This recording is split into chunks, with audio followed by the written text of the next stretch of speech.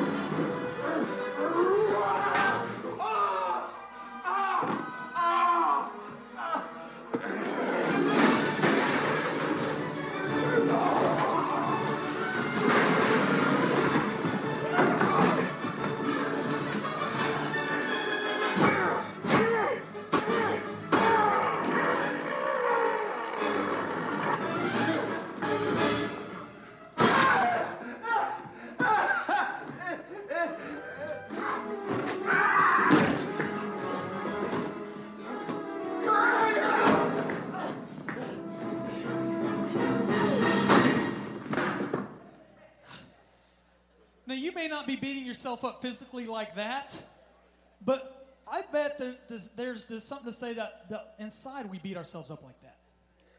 We struggle with the battles, we struggle with the internal, and we're just beating ourselves up, and we can't get past it. Well, there's a couple things that I believe are going to happen today. I believe that God is going to reveal to us some of our internal battles and some of our internal struggles that we're not aware of, but I also believe that God is going to give us victory over those. Anybody with me on that? You need victory over something. You need victory over a battle, over an internal struggle. I believe God is going to do that today. God is going to do His part. But can I tell you this morning, He's going to ask you to do your part. He's going to ask us a couple of things. The first thing He's going to ask us is He's asking us to recognize. He's asking us to recognize. If you have notes, I want you to jot those down, these points down. He's asking us to recognize. In Matthew chapter 19, verse 16, it says, "Just then a man came up to Jesus and asked, 'Teacher, what good thing must I do to get eternal life?' 'Why do you ask me about what is good?' Jesus replied. 'There is only one who is good. If you want to enter life, keep the commandments.'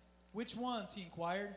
Jesus replied, "You shall not murder, you shall not commit adultery, you shall not steal, you shall not give false testimony, honor your father and mother, and love your neighbor as yourself.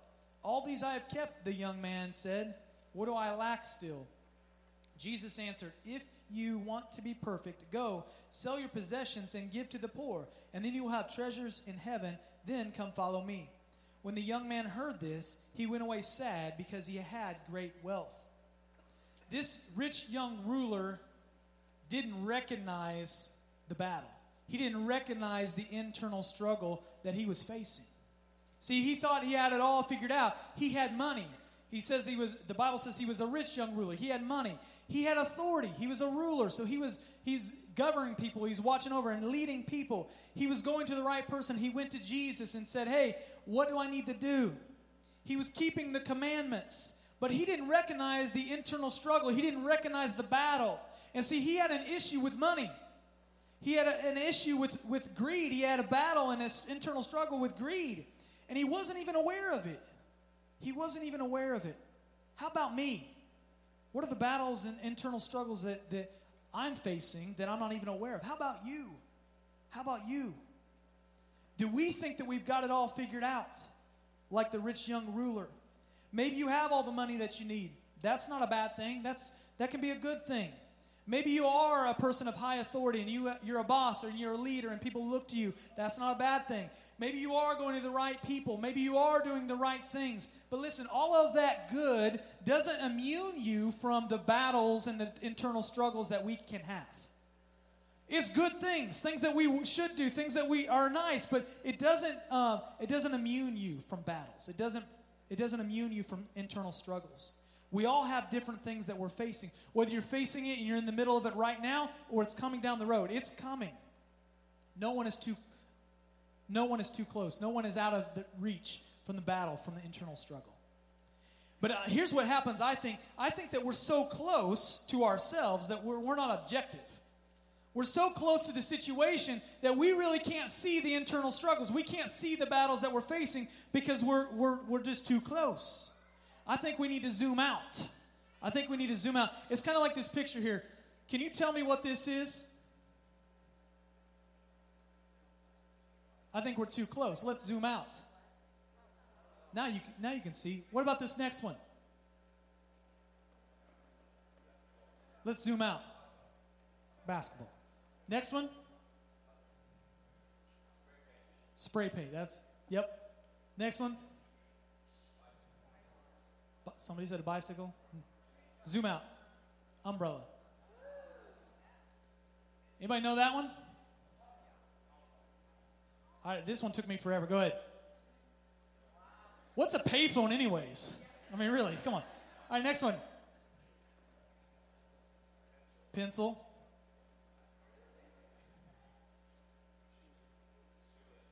Shoelace. Somebody was in the first service. Good job, Victor.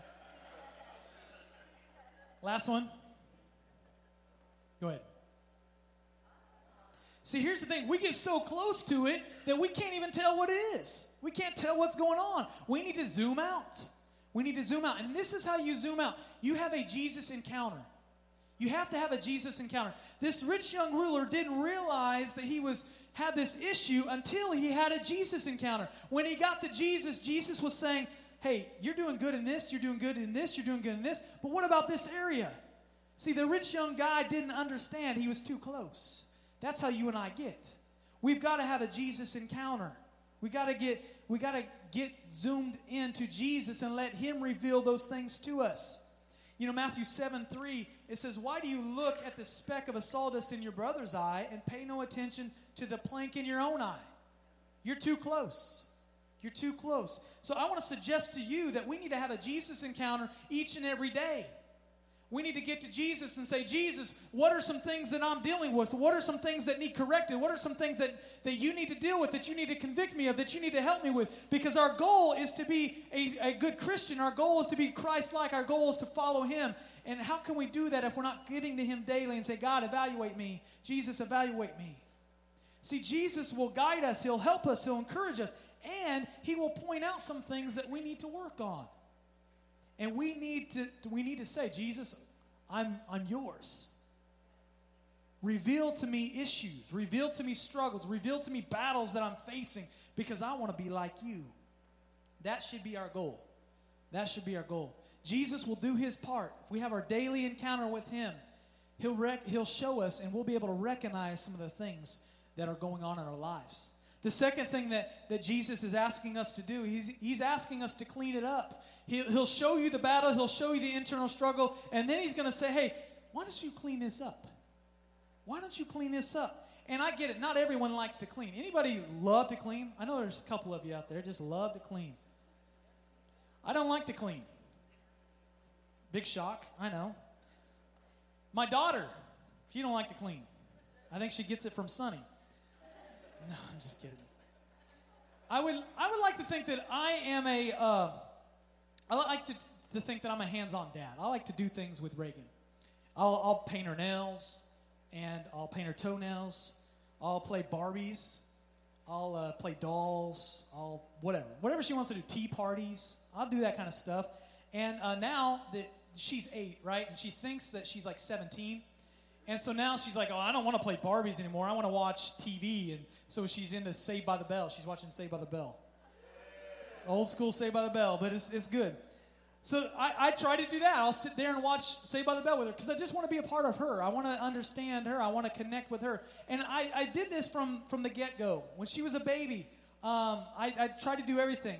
And I'll be honest with you, I was not too good at the changing of diapers. I failed miserably.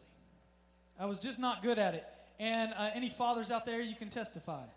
No? Oh, okay, I'm the only one. Y'all liars. Y'all liars. But there would be those times that Sonny would just hand her over and say that it's your turn. It's your turn. And so I got a baby up here. This is Reagan's. I don't remember if her name is Natalie or Matilda or whatever her name is. But Sonny would just be like, here, it's your turn. Not like this, but, here, it's your turn. And so I would take her. And I can remember one time I had diaper duty, and oh, my goodness, I don't know what I was doing. I didn't do so hot. It was all over the wall. It was down her back. It was all over the changing table. And somehow, I'm still trying to figure this out, I got it in her hair. And I told you, I'm no good at it. And ever since that experience, I decided that I didn't really like changing dirty diapers. But how many of you know that Sonny didn't really care that I didn't like changing dirty diapers? It's your turn. It's your turn to clean the dirty diaper. And so I'm going to take just a minute. You guys, you're not in a hurry, are you? I'm going to show you how I've improved. You take the baby, Sadie or Natilda or whatever her name is. And this is the trick that really helped me. You kind of just like fold the diaper into, you fold it into right there, and then you just kind of wad it up, and these extra, I really understand this now. Then maybe this is why I had it all over the wall and hair and stuff like that, because I didn't get it then. Okay, good. Here. So then for all you fathers out there who don't know how to do this, you got to spread this diaper out. You got to get the right tabs. Hike up the booty. Place it down there. Oh, you know what? I forgot to use these wipes. That's not a big deal. All right, thank you. And normally you would use the wipes, okay? But then, boom, she's sagging a little bit. But task is complete. She now has a clean diaper. Good job, Sadie. Now you can see why I didn't do the dirty diaper thing very well. Some of us just don't like cleaning dirty diapers. Some of us just don't like, I'm relating this here, some of us just don't like cleaning the dirty things that are inside of us. We don't like cleaning up the internal battles. We don't like cleaning up the internal struggles. We just don't like to clean. Well, you know what? We have to do that. We can't leave Sadie we can't leave her dirty, okay? Some of us leave our lives dirty. Some of us leave our lives full of these battles and internal struggles and all of these things after God reveals to us, and he says, clean it up, and we're like, nah, I don't think so. Does that make any sense? It doesn't make any sense, but we do it all the time. We've got to clean it up. If your Jesus encounter reveals to you that you've got an issue with gossip, then it's time that you clean that up. God recognizes in you that you've got a battle of lust, it's time that you clean it up. If it's pride, if it's whatever it is, unforgiveness, it's time that you clean it up. And quit leaving the diaper on the dirty baby. Clean it up. God's revealing that to us. It's not always easy. It's not always fun. But it's necessary if we're going to fight through the battle, if we're going to fight through this internal struggle. And I'm going to tell you a couple of ways to do that. The first one is you need to have a repentance. You need to have a repentant heart. You need to go through repentance. And what that means is you need to ask Jesus to forgive you, and then you need to make wise decisions and turn from that. We can't just get to the altar and say, okay, God, I'm so sorry for doing that, and then turn around and go do it again. That's not true repentance. That's making a mockery of that. A true heart of repentance is where you're saying, God, I realize that I've messed up, and instead of facing this way, I'm going to turn and go this way and run from it.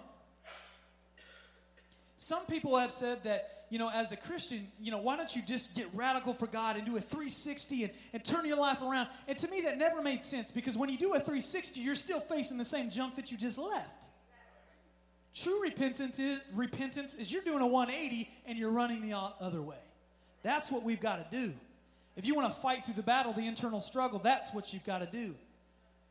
If you've been in church for a while, you know the story of King David. And King David was an awesome man of God. But he had a battle. He had a struggle. And there's one day that he was on the roof, and Bathsheba was there. And he looked over and he saw her, and he decided that, I think that I need to be with her. And he was having this battle of lust and struggle of lust, and he ended up having an affair with this married woman.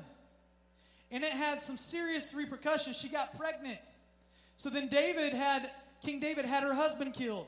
And then the son ended up dying. There was a lot of different things happen because King David lost this battle of lust. He lost this internal struggle, and it affected many people. When you and I lose our battles, we lose the internal struggles, it doesn't just affect you. It just doesn't affect me. It can affect a lot of different people. And so we've got to get clean. We've got to say, God, I'm sorry. I want to truly repent and go the opposite way. And King David did that. King David did that. He realized that, and he had a repentance unto God. In Psalms 51, it reads, I'm going to read some of his prayer. It says, generous in love, God give grace. Huge in mercy, wipe out my bad record.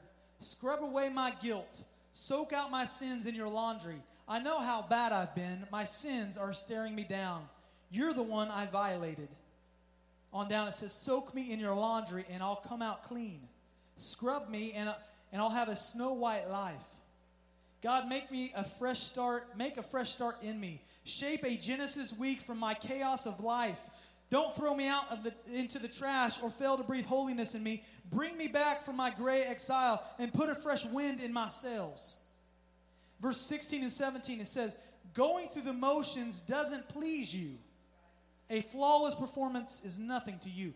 Meaning that you could come up here all day long and you could say, God, I'm so sorry. But if you don't have a change, if you're not doing anything different, you're going through the motions. And that doesn't gain you anything. But see, King David here, he realized, and I just read you parts of it, but it's a powerful chapter. Psalms 51, it tells all about it. But God is so faithful that we come to him and say, God, I've blown it, I've made mistakes, I want to do the whole 180 thing and go the other way. He will forgive us. 1 John 1:9 says, if we confess our sins, he's faithful and just and will forgive our sins and purify us from all unrighteousness. All unrighteousness. All of the battles, all of the struggles, all of the issues, all of it. Now let me just throw a caution here. This doesn't give us a license to go and sin. Sometimes God will forgive me, and so that gives me a license to go and sin. No. See, there's a difference between taking advantage of what God has offered us, and there's a difference between abusing what God has offered us. I want to take advantage of all that God has for me. I want to take advantage of his grace and his mercy. I want to experience that because he said, I have it for you. So I want to take advantage of it, but I do not want to abuse it. You see the difference there? Too many people abuse God's love and his mercy. And this does not give us a license to sin. We've got to clean it up. We've got to have a repentance going on. The second thing that we need to do to clean it up is we got to let it go. We've got to let some things go. Some of us are still battling with the things from our past simply because we can't let it go. You've repented, you've asked God to forgive you, and He has, but you just can't get past it. That's a trap that the enemy puts on your life. He wants you to be bound. He wants you to feel guilty. He wants you to do all of those things so that you can't have victory over the battle. We've got to learn to let things go. Something happened to you or your family years ago, but you're holding on to it. You know what? By you holding on to that, it's actually causing more damage than if you would just let it go. We got to be people, and we got to understand to let it go and trust that God's got it all figured out. So what happens is we change the dirty diaper and we clean the diaper and all of that, but then we take it and it's like we put it in our pockets. Yeah, I'm just going to hold on to that for later. Does that make any sense? It doesn't make any sense. And then we wonder why we smell. We wonder why no one wants to be around us and all of these things. We're holding on to it. It's time that we let it go. We let it go. So my prayer is that God would help us to recognize some of the things, help us to clean it up. And the third thing that God is asking us to do is He's asking us to guard. This is an important step. We've got to guard ourselves. If you got your Bibles and turn to Matthew chapter 12. Matthew 12, and we're going to read in verse 43. It says, when an impure spirit comes out of a person, it goes through arid places seeking rest and does not find it. Then it says, I will return to the house I left. When it arrives, it finds the house unoccupied, swept clean, and put in order. Then it goes and takes with it 7 other spirits, more wicked than itself. And they go and live in there. And the final condition of that person is worse than the first. This is how it will be for the wicked generation. Guarding yourself is a very important step in fighting this battle and winning the internal struggle. It's an important step that we've got to do. Because if we don't, we're actually going to be worse. We're actually going to be worse. You'll be facing different battles, new struggles, because we haven't guarded ourselves. We haven't put those guards up. It's kind of like this. If you're dealing with a spirit of lust and you pray and you ask God, He reveals it to you, and you pray and you ask God to forgive you, and you repent and you turn away from that. But if you don't put some guards up, what the Bible's saying here is that spirit of lust is going to come back into your life, and it's going to bring 7 of its friends. Adultery maybe, and greed and pride and all of these different things. It's going to bring them, and they're going to camp in your house. And so you're worse off. It's no good. And doesn't that seem to be the trend? We get through one battle, or we think we get through one, and then another one pops up, and then another one pops up, and another one pops up. Well, if that's you, have you put guards up in place? Have you guarded yourself? Have you guarded yourself? That's a trap. The enemy traps us this way. Because we recognize, we get clean, and for a little while, we're okay. Everything's going fine. And you know why everything's going fine? Because the Bible says that spirit leaves. The spirit has left you, and the spirit is wandering around looking for another place to go. And so for that period of time, you're on top of the world, you've been forgiven, and you've been set free, and all of those things, but you didn't put any guards up. And so that the Bible says that spirit leaves, but that spirit will come back to you if you don't have any guards up. Because that spirit knows how you function. The spirit has already taken residence in your home, in your heart, in your life. And so that's why we face the same battles and we face the same struggles, because we haven't put proper guards up. And, it's difficult. This thing that we're going to get rid of, the battle and the internal struggle and all of those things, it doesn't care that you have cleaned your house. It doesn't care that you have repented. It doesn't care that you have put things in order, that now you have a Bible on your coffee table at your house. Now you wear Christian t-shirts. It doesn't care. All it cares about is being able to get back into your home, get back into your heart, and it will come back into your home and come back into your heart if you don't put a guard up. That's what the Bible is saying here. It's looking for an open door. Here's the key. Put your guard up. Put your guard up. You've got to guard your heart. You can't just allow everything and anything to come in. You've got to guard your heart. You've got to guard your thoughts. You've got to guard where you go. You've got to guard what you do. You've got to guard everything. Because the enemy is just looking for any avenue to get right back in and to make residence in your house. To make a camp there. And here's how you do. You simply occupy. Here's how you guard. You occupy. You occupy. Verse 44 says, when it arrives, it finds the house unoccupied. And so it comes on in. So if the house was occupied with Christ, if the house was occupied with the Holy Spirit, then that's not going to be able to come in. Is this making sense? You tracking with me? We've got to occupy ourselves, occupy our hearts, occupy our minds, occupy our lives, our families. Everything needs to be occupied with the love of Jesus, with the Holy Spirit, with His power. So when that Spirit comes back and the Spirit is looking, it can't stop here because it's already full. There's no vacant sign. We've got to occupy ourselves. That's how you will guard. That's how you will guard. And you've got to be strategic about that. You just can't let that happen. You just can't think that, oh, I'm going to do this. You've got to be strategic. And allowing God to occupy everything. See, some of us, we compromise in this. God, you can occupy my thoughts, but where I go, that's up to me. You can occupy what I do, but my heart, no, that's up to me. You know what I'm saying? We compromise in this. We should have God, Jesus, occupy everything. That's how we're going to guard. That's how we're going to be able to make it through. That's how we're going to be able to fight these battles and the internal struggles is by putting our guard up. And another thing we need to do is we need to ask. We need to ask for help. And this is a struggle for people, asking for help. Because we don't want to be vulnerable. We don't want to think that we can't figure it out. We got to ask for help.